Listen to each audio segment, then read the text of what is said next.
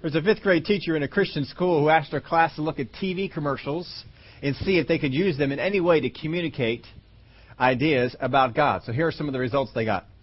God is like a Ford. He's got a better idea. God is like Coca-Cola. He's the real thing. God is like Hallmark cards. He cares enough to send His very best. God is like Tide. He gets the stains out that others leave behind. God is like General Electric. He brings good things to life. God is like Sears. He has everything. God is like Alka-Seltzer. Try Him, you'll like Him. God is like Scotch tape. You can't see Him, but you know He's there. God is like Delta. He's ready when you are. God is like Allstate. You're in good hands with Him. God is like VO5 hairspray. Do they still make that? I haven't heard that. I used to hear about it a lot of time. I don't know about it anymore. He holds through all kinds of weather. God is like Dial soap. Aren't you glad you have Him? Don't you wish everybody did? The things we can learn about God. I hope we are learning some things about God and the things that He wants us to do as far as our saying is concerned. In the weeks prior, we were in James chapter 3 and a number of other places. My brethren, let not many of you become teachers, knowing that we shall receive a stricter judgment. For we all stumble in many things. If anyone does not stumble in word, he is a perfect man, able also to bridle the whole body. Indeed, we put bits in horses' mouths, that they may obey us, and we turn their whole body. Look also at ships, although they are so large and are driven by fierce winds, they are turned by a very small rudder, wherever the pilot desires. Even so, the tongue is a little member, and boasts great things. See how great a forest a little fire kindles. And the tongue is a fire, a world of iniquity. The tongue is so set among our members that it defiles the whole body, and sets on fire the course of nature, and is set on fire by hell. For every kind of beast and bird and reptile, creature of the sea, is tamed and has been tamed by mankind, but no man can tame the tongue. It is an unruly evil, full of deadly poison. With it we bless our God and Father, and with it we curse men.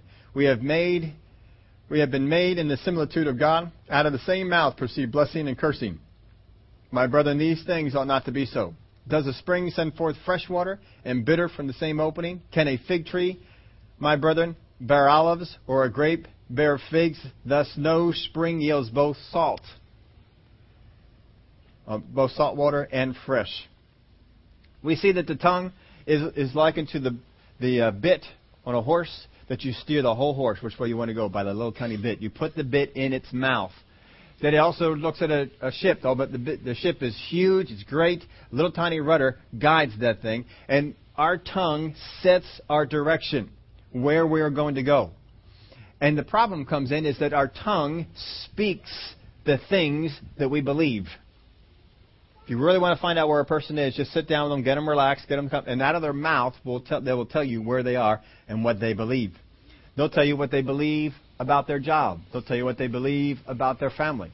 They'll tell you what they believe about how events are going on in the world. You sit down and talk with them for a little while, they'll begin to come out, and from their mouth, they're going to begin to speak these things. Very often we talk our feelings. How many times do we talk our feelings? Which are usually negative. Most times, feelings are negative. Well, I don't like that. I don't feel good about that. How many times have you, maybe other people that you've been around, have said, well, I just had to get that out. And I want you to say this, well, I just had to be carnal for a little while. Because that's what it is. I just had to give in to my carnal nature for a little while, and then I'm back again. Why? Why do we have to give in? Why do we have to give in to the feelings? Why do we have to go this way? We don't. We talk sometimes negative feelings. Now notice this, feelings fluctuate. Because how you feel today is different from how you feel tomorrow. Feelings will fluctuate. As long as you stay in the habit of speaking what you feel, what you say will always fluctuate. You'll be up, you'll be down. You have got to stop speaking out of feelings, stop speaking out of your flesh, and speak out of your spirit.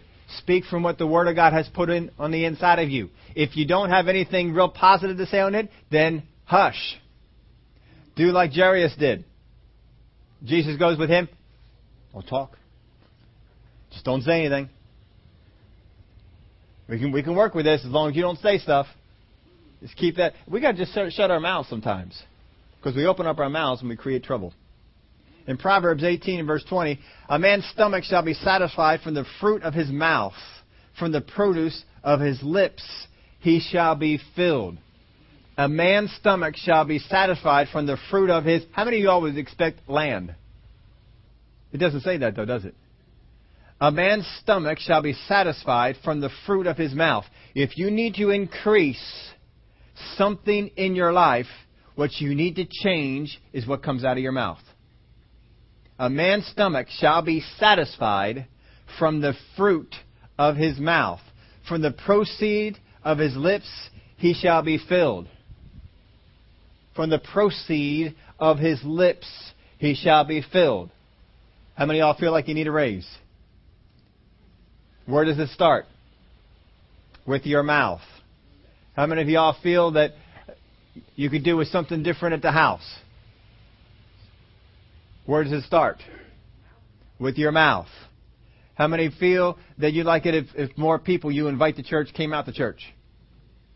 Where does it start? Because too often folks were going around with their mouth like this. Well, everybody I invite to church doesn't come. Have we set a direction? Is it a direction that we want? See, we can change it. Just like going on, if you're going north on 611, I don't want to go north on 611. I don't want to go up to Easton. I don't want to go up to Allentown. I don't want. I want to go south. I want to go down towards Philly, but I'm going north on 611. What do? Change it. If you don't like the direction your mouth is putting you on, change it. Change it. In the area of sickness and disease, what do? Stop speaking how I feel.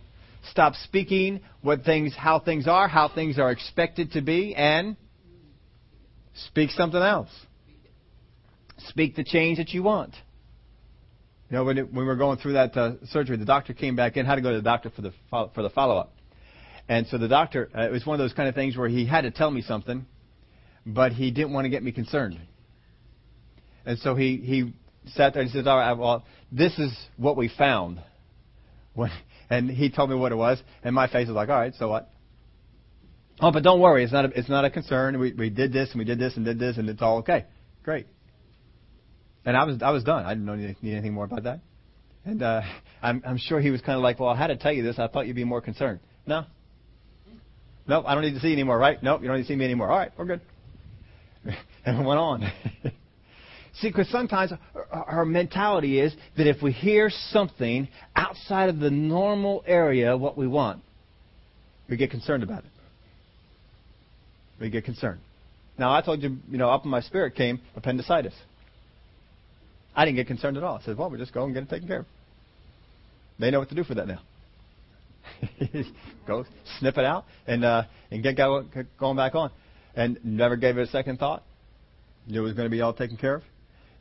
We don't have to latch on to things and be fearful and be negative and be talking, well, what if it doesn't happen? What if this goes? What if it...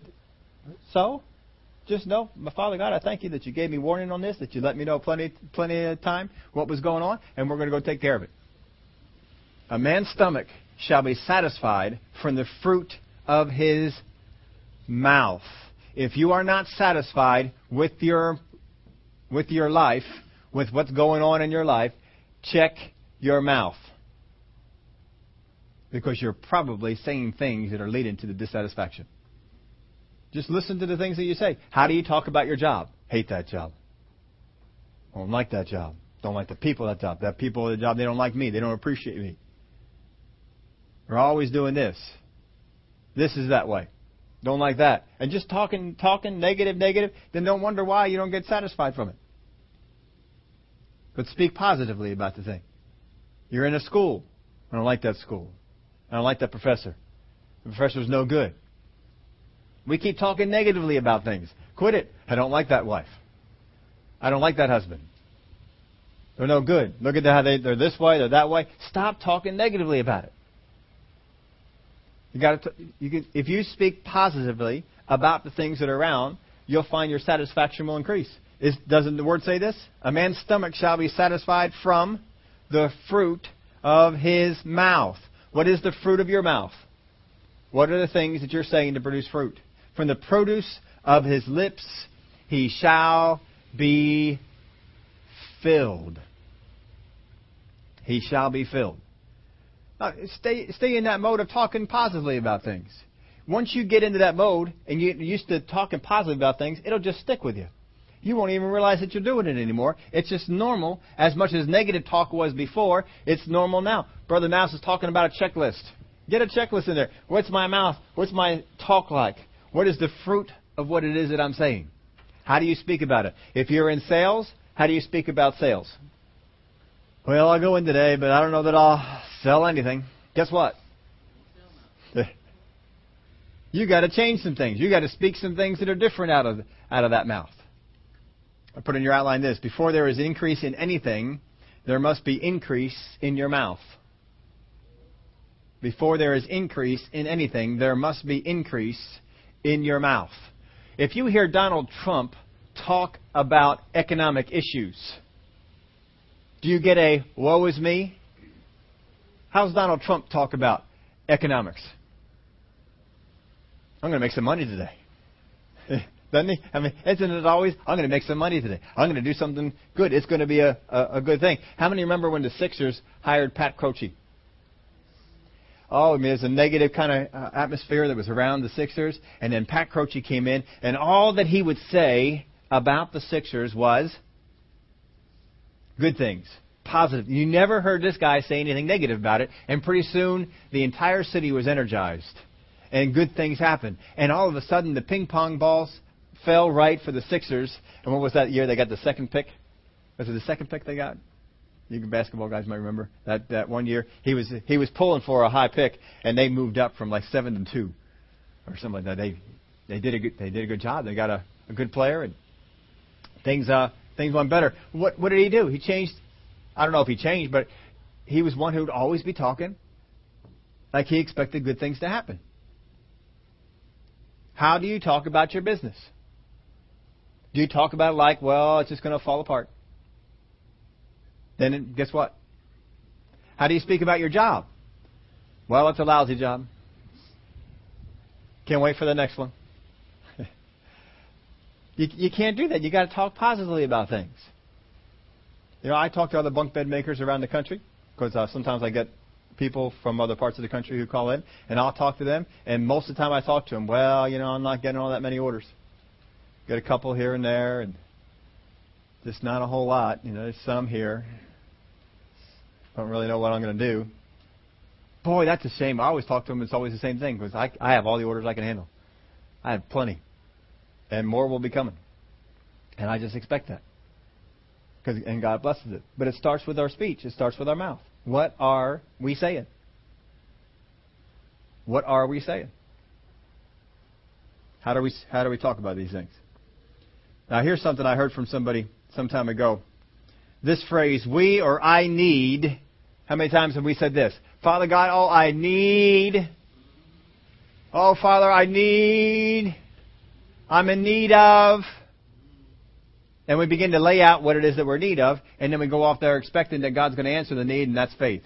We or I need is not a faith statement. Need, as soon as I bring in the word need, as soon as I say need is not having. Right? If I need money, it's because I don't have it. If I need a raise, it's because I don't have a raise.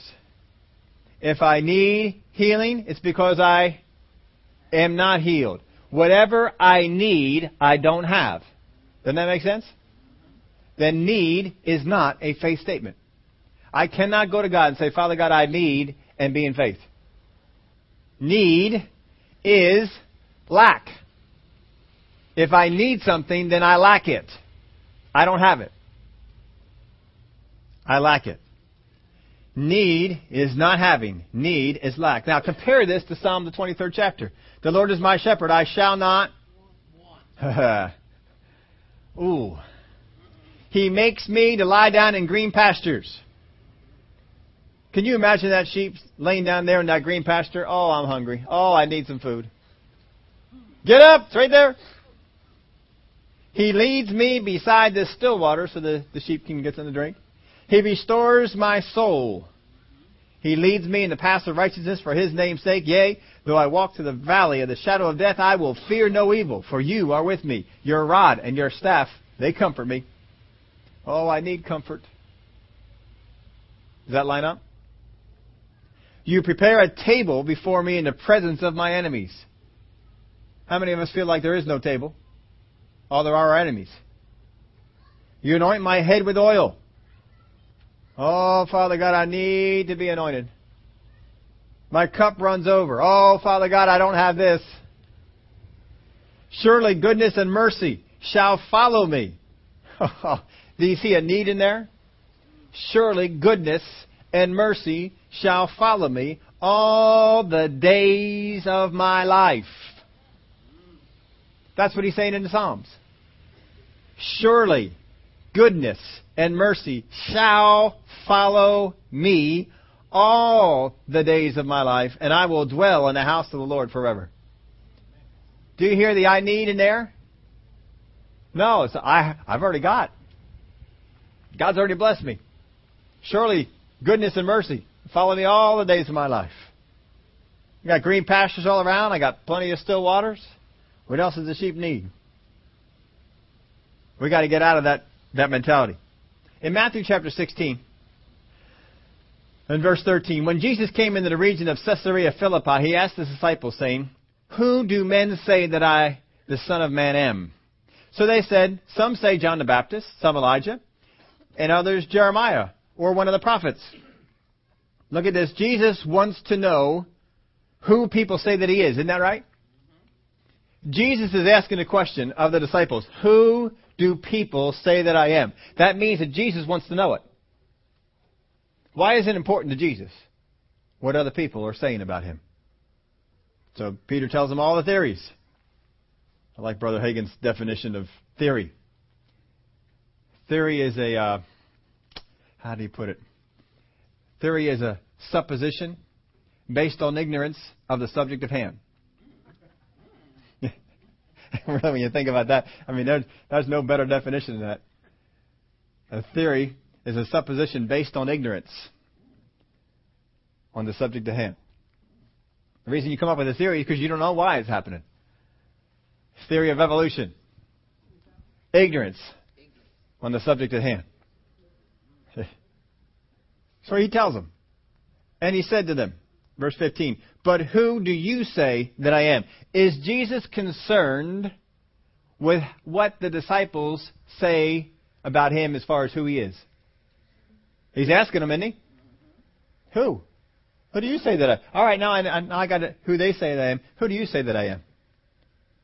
Simon Peter answered and said, You are the Christ, the Son of the living God. Now when Peter says this, where is he speaking out of? Remember, we got on this part of the topic was the head faith and heart faith. Is he speaking out of his head? Or is he speaking out of his heart? Is he speaking out of what he knows because he's heard it? Or is he speaking out of what he believes? Speaking out of what he believes, doesn't he? And Jesus identifies it as that. So, verse 17, Jesus answered and said to him, Blessed are you, Simon Bar-Jonah, for flesh and blood has not revealed this to you, but my Father who is in heaven. Flesh and blood has not revealed this to you. It's not a head thing. It's down in His spirit. When you get something revealed to you, it's not revealed to your head, it's revealed to your spirit. And it's by the Father, He said. For flesh and blood has not revealed this to you, but my Father who is in heaven. So He is speaking out of the belief. Jesus is asking them, who do people say that I am? And when they say things like John the Baptist, Elijah, Jeremiah, then it says that their belief is of such that they don't believe He's the Messiah. He's looking for belief.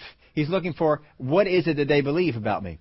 All right, so we got them located. They're not on that page yet. I can't teach them things that I'd like to teach. Who do you say that I am? And when he says, you are the Christ, the Son of the living God, he has good things to say about that. Blessed are you. Now, look, he says to Simon Bar-Jonah, blessed are you, Simon Bar-Jonah. But all that Simon did was speak what was revealed. Isn't that right? All he did was say what he believed that had been revealed to him. He didn't do anything else, did he? But look at what Jesus says to Simon. Blessed are you. But all he did was speak what he believed. But what he believed and what he spoke set a course and set a direction. That he was going to go in such a way as to act that Jesus was the Son of God, the Messiah, the Christ. But all he did was speak about it. Jesus is speaking of what was revealed to his heart by the Spirit. He goes on and says this, and on this rock, on what rock? He's not talking about Peter like some have come up with. Because Peter's not a rock that you can build on. What he was building on was the confession that Jesus is the Christ. Jesus is the Son of God. On this rock, on the confession that Jesus is the Son of God. Isn't that what Romans teaches us about what salvation is about? On this rock, I will build my church. This confession that Jesus Christ is right. Now, Winston Churchill, you all remember him. He once defined a fanatic as someone who can't change his mind and won't change the subject. I thought that was pretty good. A fanatic is one who won't change his mind and can't change the subject. We ought to get a little more fanatical about these things. We should get so much to the point that we believe it that we won't change our mind no matter who brings us anything different. And I can't change the subject. I'm always talking about Jesus when he's done. Verse 19, and I will give you the keys of the kingdom of heaven. Does he have them? No. I will give you the keys of the kingdom of heaven, and whatever you bind on earth will be bound in heaven, and whatever you loose on earth will be loosed in heaven. So the binding and loosing comes when? When the keys are delivered. Right? Look at this. Look what he says. He's speaking all this based upon the fact that Peter spoke what was revealed in his heart. And he spoke it out. Then he says, blessed are you, Simon Bar-Jonah. And on this rock I will build my church. And I will give you the keys of the kingdom of heaven. And whatever you bind on earth will be bound in heaven. And whatever you loose on earth will be loosed in heaven. Now, keys do this for you, don't they? How many of you all left your house today and locked the door? Why? Because you wanted to bind certain people from getting in and certain stuff that's in there to stay. Right? So you lock the door. You never think about the fact, well, maybe I can't get back in there, do you?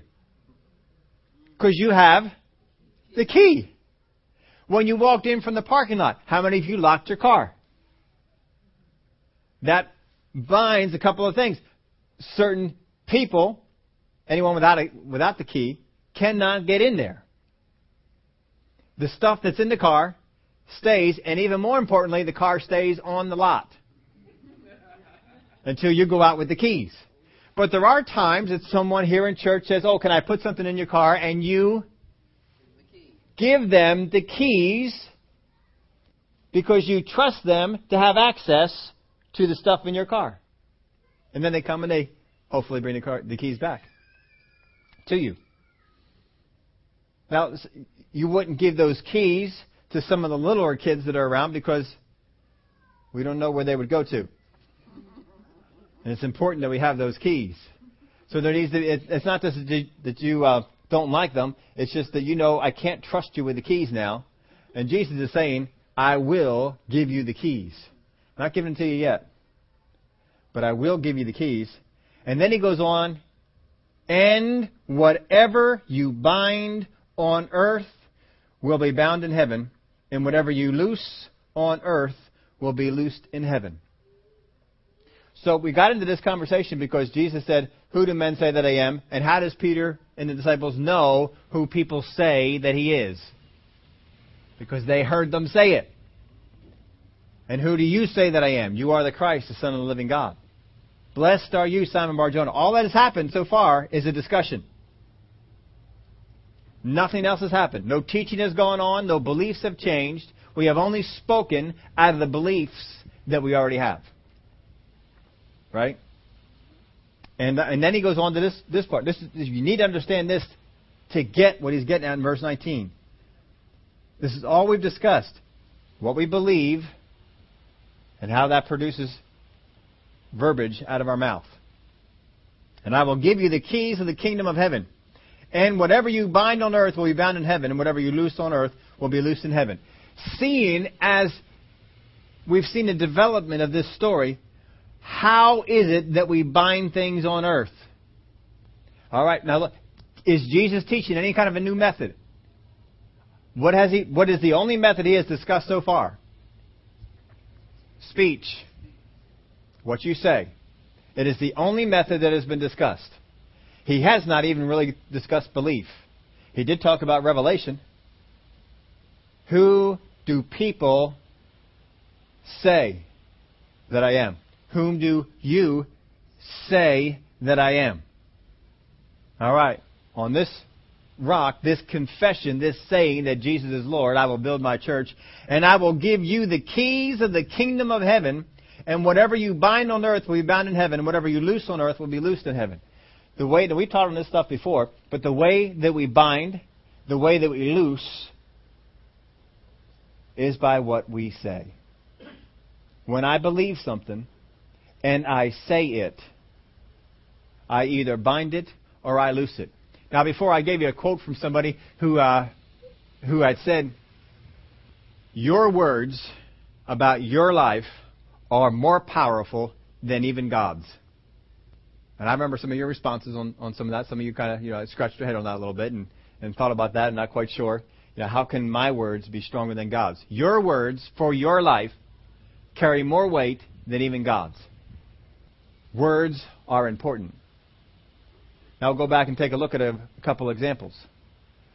When Israel was in Egypt,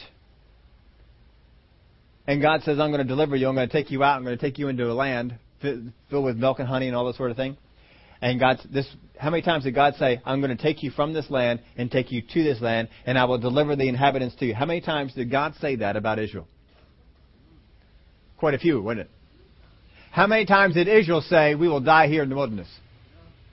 Whose words won? Israel's, didn't they? Israel's words won out. And those people died in the wilderness. How can that happen if their words for their life are not more important than even God's? If they do not carry more weight than even God's? How many people did Jesus die on the cross for? Everyone. How many people are saved? Only some. Those who believe with the heart and confess with their mouth. Right? If they believe in their heart and confess with their mouth, you shall be saved. So even though God spoke the words and provided the way, it is my words that bring the effect upon my life. Right? Even though God can speak all these great things about it, doesn't happen until it works for me. How many times did God say to Abraham, I will make you a father of many nations? And how long was it that Abraham shut it down? 25 years. And finally he gets him over to the side of being in faith. 24 years, actually. Gets him over to the side of being in faith. And then finally Abraham sides with God. And then what happens? Baby. 100-year-old man. Baby. Why? Because he got his words lined up with God's. Even though God is God, your words carry more weight for your life than God's. Your words carry more weight. When they're in front of the fiery furnace and the king has decreed that they shall die, our God is well able to deliver us from your fiery furnace. What are they doing? They're taking what God has said He can do and speaking it into existence in their life. They are setting a direction in their life. When Daniel came to the prince and said, hold on a minute, why are you killing everybody? Give us till tomorrow, I will have the answer for you. He set his direction. He spoke the words. And he came about. We need to line up with God. We need to have our words line up with His words, so that His words have that effect on us. But as long as we are negatively affecting the words that God says with the words that we speak, no matter what is actually true, what happens in our life is what we believe. The people who said that Jesus was Elijah said it because they probably believed it. The people who thought He was John the Baptist said it because they believed it. The people who thought He's a great prophet said it because they... But what can God do? What can Jesus do for them with their belief in that place? Not much. Now, when the disciples came and they said, you are the Christ, the Son of the living God, the Word of God tells us that from that point on, He taught them differently. And He began to reveal things to them about the end of His ministry that was coming up. It changed things. You can change things for the good. You can also change things for the bad. You may look at the Word of God and say, but the Word of God promises me blessing. The Word of God promises me that this will... The Word of God promises me that this will... But the Word of God promises me... And then out of my mouth keep speaking doubt and unbelief. I need unfaith statements like that. I lack. I don't have. I don't think God really loves me. I don't think God's really taking care of this for me. Whatever it is, we're undoing the things that God says. We don't need to do it. And I will give you the keys of the kingdom of heaven. If you have the keys of the kingdom of heaven. He didn't just say key, did He? He said keys. If you have the keys to the kingdom of heaven, that means if something is locked up, you can do what? Unlock it. If something is loosed, you can lock it up. If you want entrance into a certain place, you can get entrance. If you want other people to not have entrance into a certain place, you can. This is what we can do because we have the keys of the kingdom. And whatever you bind on earth will be bound in heaven. How do you bind and how do you loose? Now, we went over this in detail before, but it's simple. Too often we've just summarized this and said, well, I bind that up. I loose that. That's ridiculous. Name me one time that Jesus ever walked up to someone and said, I bind you up. I loose you into my life. Name me one time the disciples walked into any situation and said, I bind you up. I loose you in the name of Jesus. Name me one time they did it. If these folks did not do it, why do we? Thinking that we're fulfilling the Scripture. They had the keys to the kingdom. They had the ability to bind and the ability to loose. Let's look at what they did.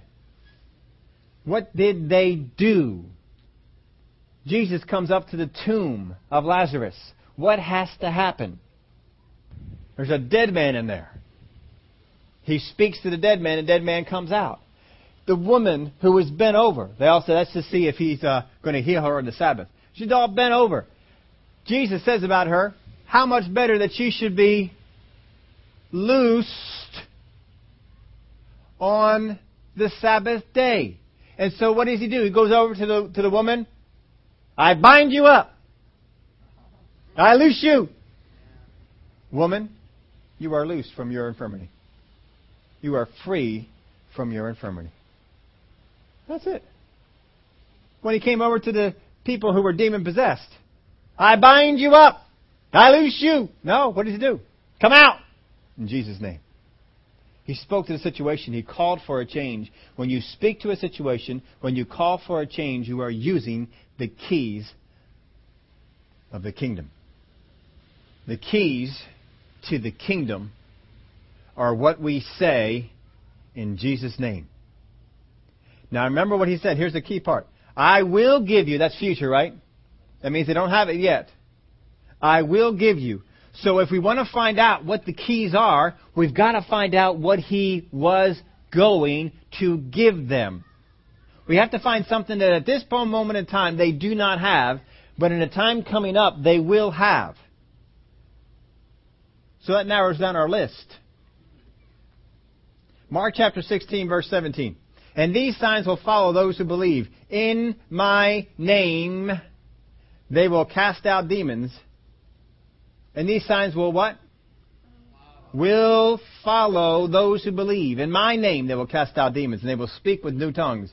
They will take up serpents, and if they drink anything deadly, it will by no means hurt them. And they will lay hands on the sick, and they will recover.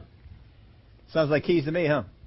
John 14, verse 13. Whatever you ask in my name, that I will do. And the Father may be glorified in the Son. Or that the Father may be glorified in the Son. If you ask anything in my name, I will do it. If you ask anything in my name, I will do it. Does that sound like a key? John 15, verse 16. You did not choose me, but I chose you and appointed you that you should go and bear fruit, and that your fruit should remain. That whatever you ask the Father in my name, he may give you. John 16, verse 23.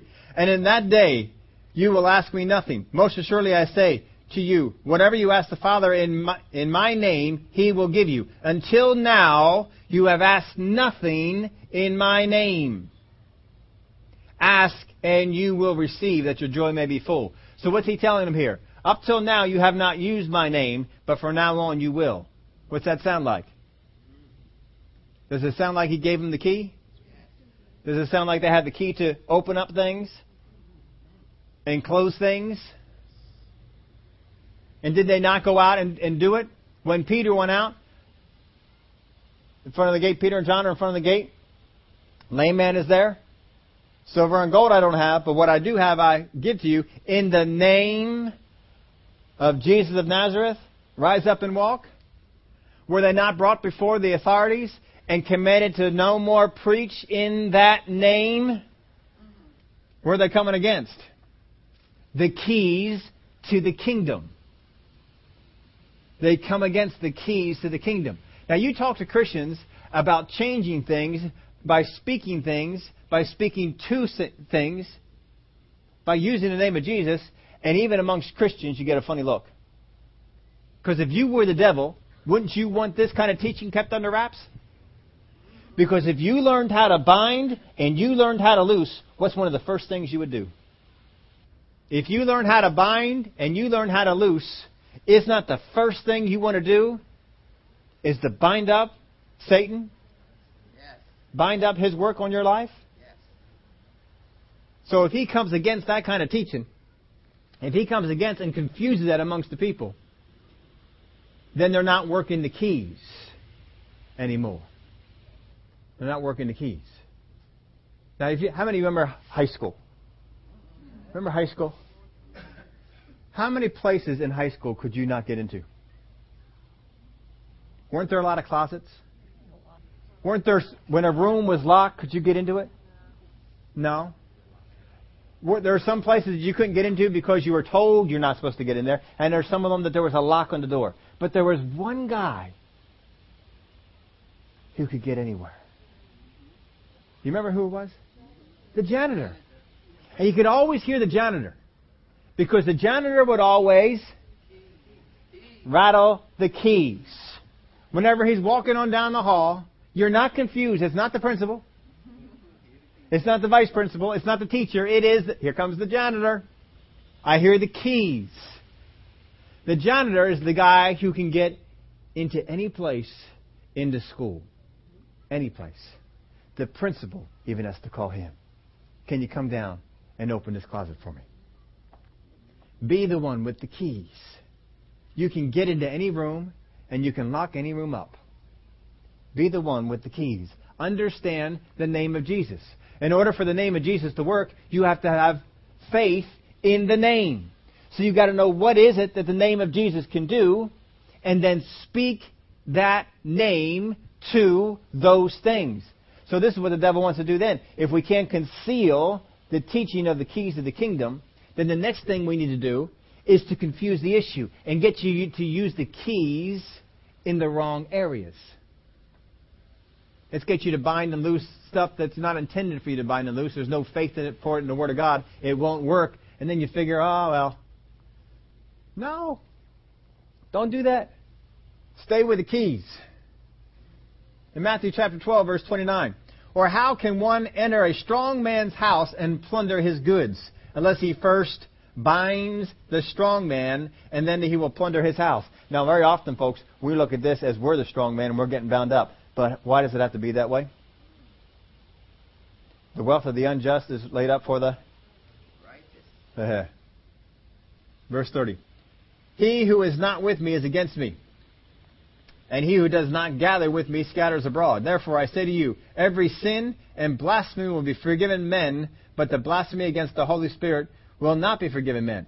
Now look at verse 32. Anyone who speaks a word against the Son of Man, it will be forgiven him. But whoever speaks against the Holy Spirit, it will not be forgiven him, either in this age or in the age to come. What is the focal point? What you speak. What you speak. Verse 33. Either make the tree good and its fruit good, or else make the tree bad and its fruit bad. For a tree is known by its fruit.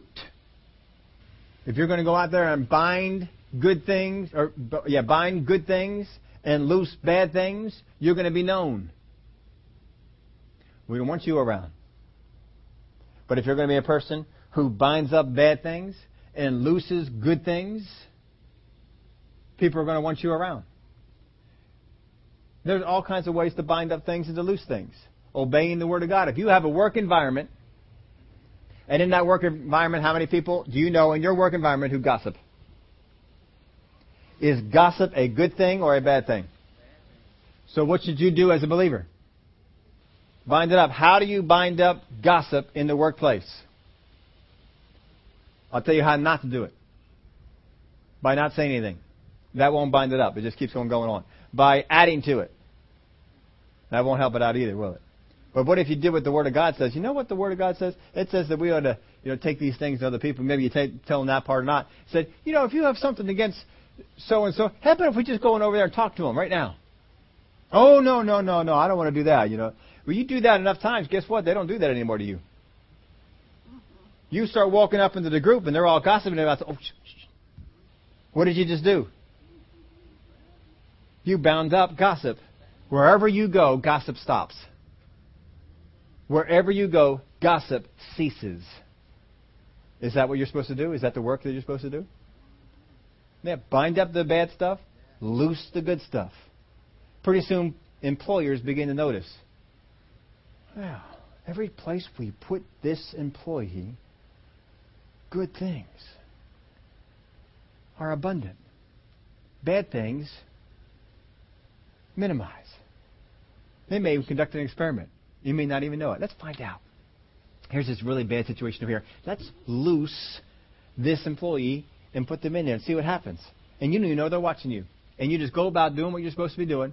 And all of a sudden the bad stuff is bound, the good stuff is loose, and they see the change, and the only thing that was altered in the situation was you were put in it.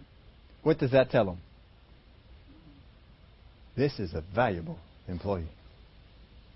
Wow. I want you to give that person a raise. Well, other people will get mad. I don't care. We need to keep this one around. You see how they change the bad situation into a good situation? Employers notice those things. They're looking for it. They want to see that kind of stuff going on. You can bind, you can loose. Just do what the Word of God says. Follow after the examples of Jesus. Look how Jesus bound up some bad things that were going on in the temple. Look how Jesus dealt with some hostile groups. Either make the tree good and its fruit good, or else make the tree bad and its fruit bad. For a tree is known by its fruit. Brood of vipers, how can you, being evil, speak good things? For out of the abundance of the heart, what? Out of the abundance of the heart, the mouth speaks. What we truly believe will come out of our mouth. We can cover it up for a little while. We can say all the right things that we need to for a little while. But if you sit any person down a long enough time, what they believe will come out. Because we are creatures who speak what we believe. We speak what we believe. What do you believe about your business? If you get a hold of this person and they're in church, glory to God, my business is blessed. Glory to God, things are going good. Glory to God, money's coming in. But if you take them on out to eat, head over to their house and sit them down and have a conversation, oh, things are so hard. I don't know if I can make it. I don't think I can continue. I'm about at the end of my rope. What do we got? Now we know what they believe. You can say some things that you don't believe. But you will have conversations about what you do. And that will identify you. Jesus is only concerned with, who do you say that I am? Because He's trying to identify, what's your belief in this? What do you really believe? Because it's what you believe that is going to help you or hinder you. What do you believe? When the Israelites said out of their mouth, we will die here in the wilderness, were they speaking out of belief? They believed that they would die. When they got all charged up and got excited about going on to the promised land, did it change what they believed? They changed it with their mouth, but down as soon as hard time came, as soon as the problem came, out of their mouth comes what they speak. Out of the abundance of the heart, the mouth speaks. When things get bad, when trouble comes, out of the abundance of the heart, your mouth will speak. Just listen to yourself, and you'll be able to find out, is what I believe down in my heart, or is it just in my head? If it's in your head, you can speak it for a little while and cover things up. But down in your heart, when things go bad, how many times have we had things go bad? Anybody have anything go bad this week? When things go bad is when what you really believe comes to the surface. What do you believe? That's what you got to deal with. If what comes out of you then is not the Word of God, is not His promises, then there's where your problem is. Your belief is in your head. It's not in your heart. You want it to be in your heart. But wanting a belief to be in your heart and it actually being in your heart are different. We want to get our belief down into our heart. Let's go on with this. For out of the abundance of the heart, the mouth speaks. A good man out of the good treasure of his heart brings forth good things, and an evil man out of the evil treasure brings forth evil things. I'd rather have good treasure down there and be bringing that kind of stuff out. In verse 36, but I say to you, that for every idle word men may speak, they will give account of it in the day of judgment. Now that scares a lot of people. But we got to understand what idle means. Because a lot of people define idle by all kinds of stuff. I always like to do it this way. If I wonder what a word in the Bible means, I generally look up the word, and I'll go right to the Greek, and I will look up the actual Greek word, and then I want to find when was this Greek word used in the Bible. Because that tells me a whole lot about what that word means. So I did that here. The word here, idle, is the Greek word, argos. It means inactive, unemployed, not working. So if you wonder what idle means, it means inactive, unemployed, not working. So every word that we speak that is inactive, unemployed, and not working. How can we have inactive, unemployed, not working words? By implication, the word means lazy, useless, barren, idle, or slow. In Matthew chapter 20, verse 1, "For the kingdom of heaven is like a landowner who went out early in the morning to hire laborers for his vineyard. Now when he had agreed with the laborers for a denarius a day, he sent them into his vineyard. And he went out about the third hour, and he saw others standing idle in the workplace." What are they doing? Nothing. Are they causing trouble? Are they speaking bad about anyone? If they are, we don't know it. All we know is that they are doing nothing. And by nothing we mean they're not working. They're standing, they're talking, probably discussing the Phillies, things like that. But the Word of God still called them idle because one reason. They're not working. What does working mean? Does working mean hard effort? No. Working does not mean hard effort here. Working means, it's real simple, making money. That's it. They are not making money. It doesn't matter if they're all working hard where they are. They're idle because they are not making money. Right? Isn't that what it is? They're idle. They are unemployed. They're waiting at the marketplace for someone to hire them. No one's hired them. So he said to them, "You also go into the vineyard. Whatever is right I will give you." So they went. He went out about the 6th and 9th hour and did likewise. And about the 11th hour, he went out and found others standing idle. What are they doing? Not working. And he said to them, "Why have you been standing here idle all day?"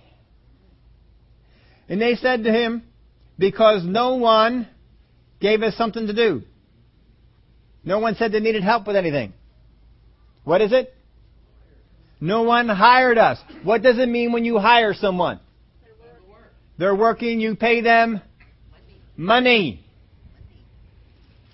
The difference in this story between one who is idle and one who is not is the amount of money they are or are not making. That's it, isn't it? There is no other difference. That's what this idle person is. 1 Timothy 5, verse 13. "And besides, they learn to be idle, wandering about from house to house, and not only idle, but also gossips and busybodies, saying things which they ought not to. And not only idle, but also destructive." In other words, they are not doing anything productive. They are not helping the cause of the church. In fact, they're causing it harm. So in the first story, it was making money. In the second one, it is being productive. What are they expected to do to be productive? If you read the whole section there, you'd find out they should be praying. They should be teaching.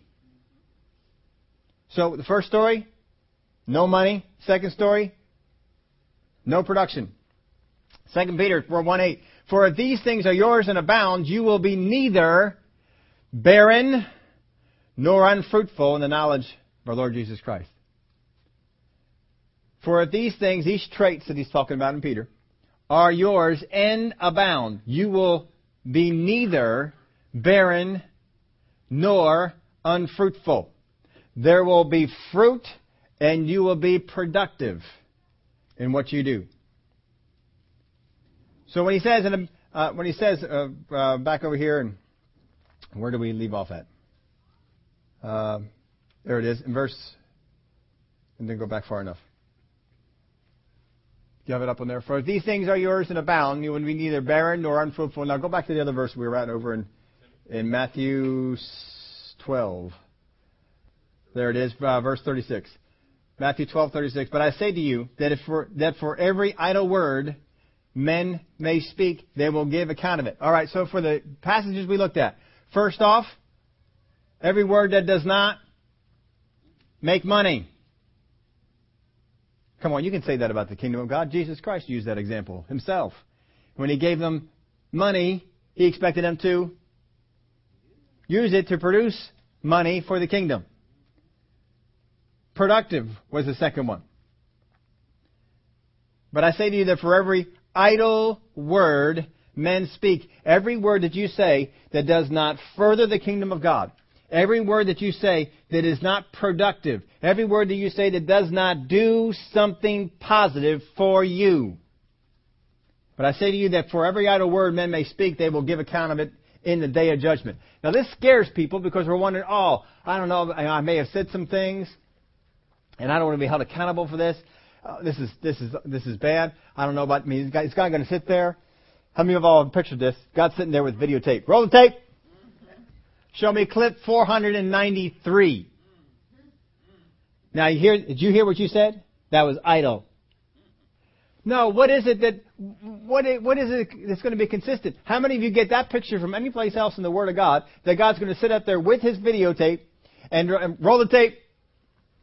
Now, what were you doing here? What were you thinking here? And how many of you relish the idea of getting to heaven and having this video in front? No, millions of people all over heaven. And they call you, Steve Heck, come out here. Not you, that one. Yeah. Because there's a couple of us out there. Come on up. And before everybody, here comes the tape. Have you had that picture from some of the things that people have been teaching? But we only get it from this place. We don't get it from other places. How is it that we're going to be judged? I think it's going to be judged in a way like this. When Jesus has the parable of the talents, and they bring people up, and He has the guy there, and He says, where's the money? Oh, I buried it. Buried it. It's over here. Gotcha. Here it is. It's perfectly intact. It's good. Here we go. What happened to the money? The money became idle. It was not producing. It was not employed. It sat there. Isn't an exhortation He even said to him, why don't you at least put it in the bank and we'd at least get interest? He wants what we have to be employed. How many have questions for God? How many have had a situation go on in your life and you wonder, why was that situation allowed to go on in my life? And how many of you are looking forward to the day that you can get up to heaven and say, God, I have a question for you. Why did this happen in my life? I don't understand why you let that happen in my life. I don't understand why this one died. I don't understand why I lost this. I don't understand why this came in here. How many of us have questions like that before God? You know that Jesus has been asked questions like this. The Pharisees and the Sadducees came to Jesus and they asked him some questions. Why do you do this? Why do you do this? How come this? And Jesus answered them, didn't He? But every time He answered them based upon the questions that they asked. And He hit them so hard that they stopped. The picture I get from this is that we're going to be up in front of the judgment seat. And some of us at the front of the line are going to get up before God and say, God, I don't understand why this happened. Why did I die early? Why was I with that disease? Why was this so hard? Why was this going on? Gabriel, you got tape 4,567? Roll it. And out of my mouth come words that are idle about that situation.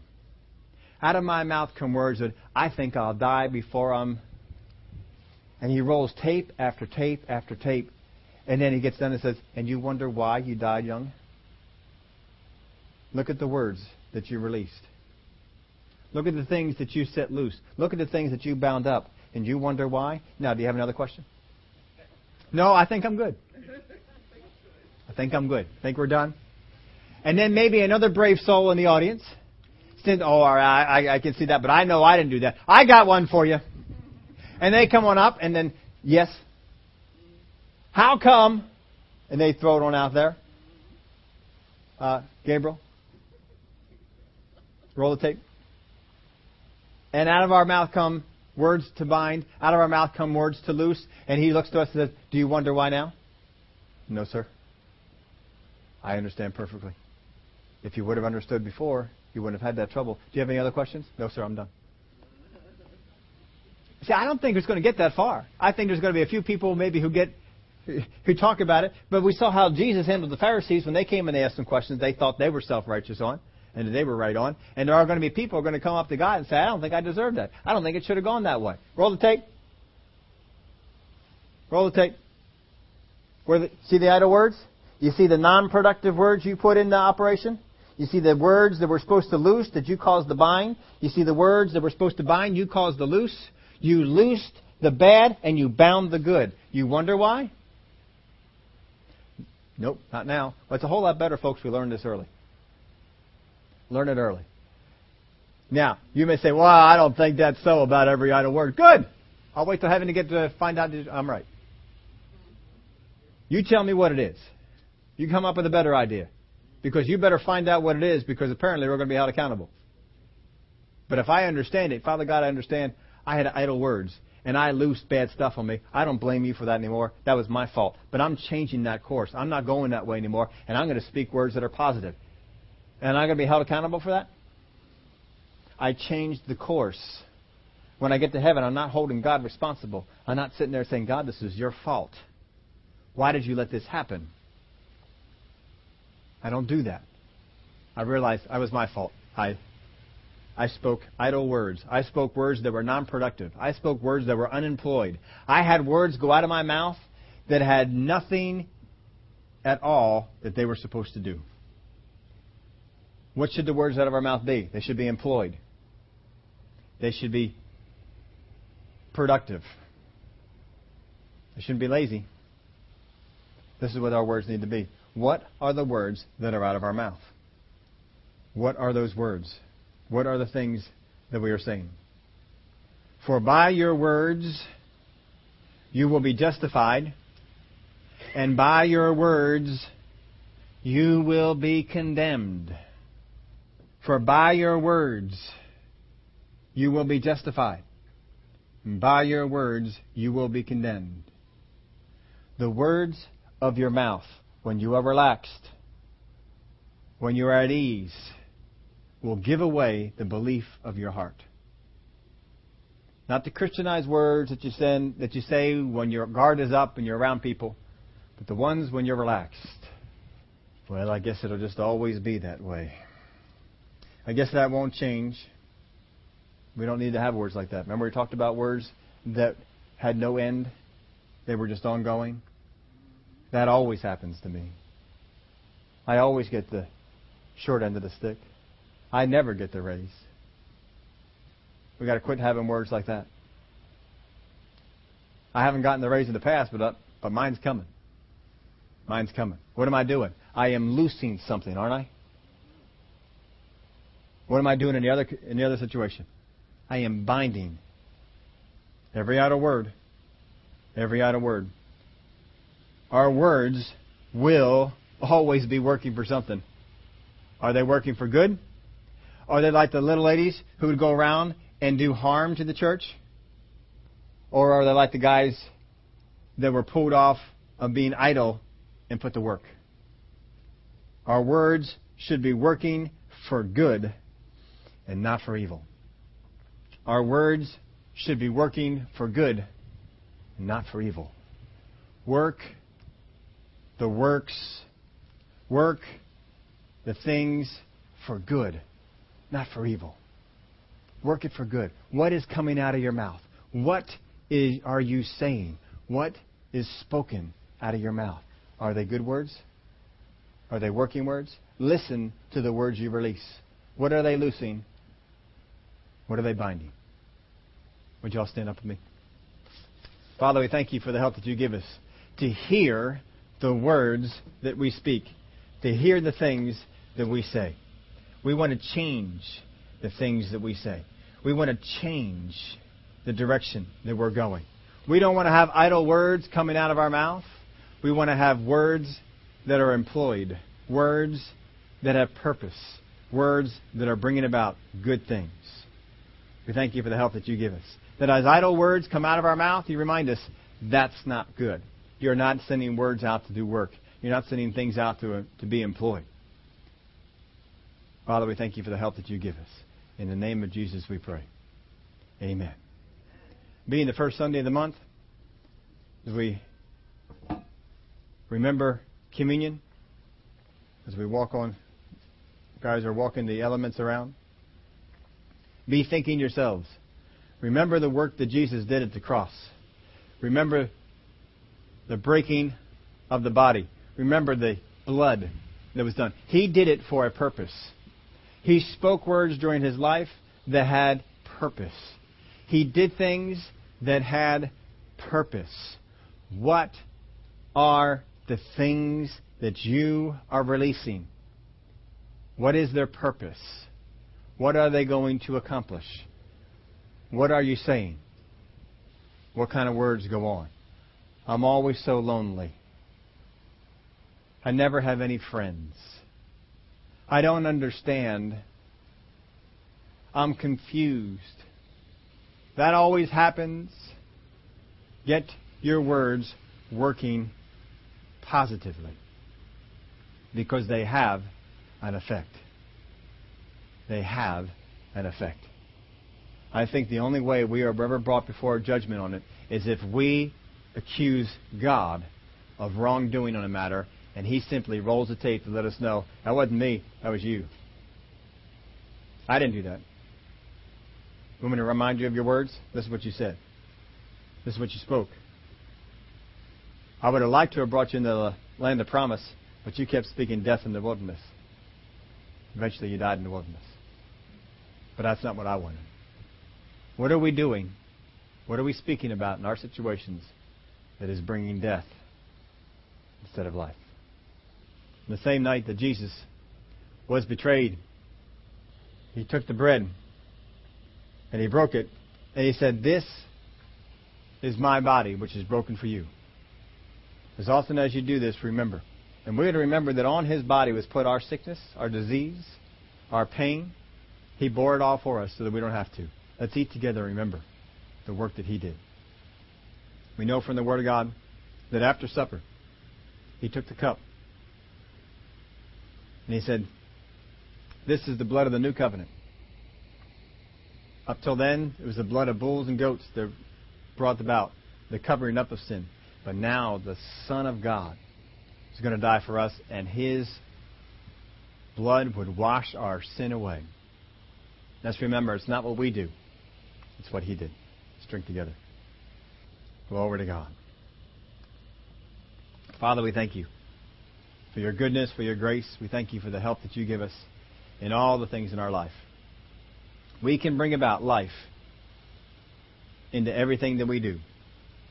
Your Word of God, Your Word tells us that power of death and life is in the tongue.